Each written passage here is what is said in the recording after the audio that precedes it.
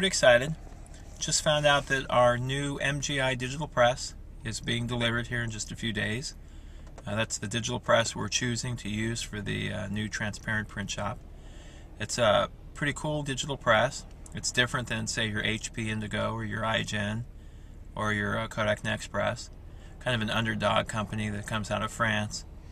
The press standard sheet size is 13 inches by 26 inches.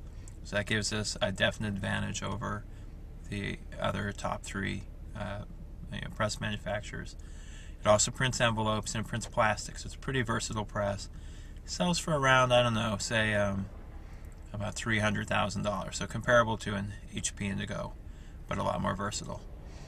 So the press is coming in. It's due to be installed. It'll take about a day for installation, a day for training, and then we're going to be up and running on this.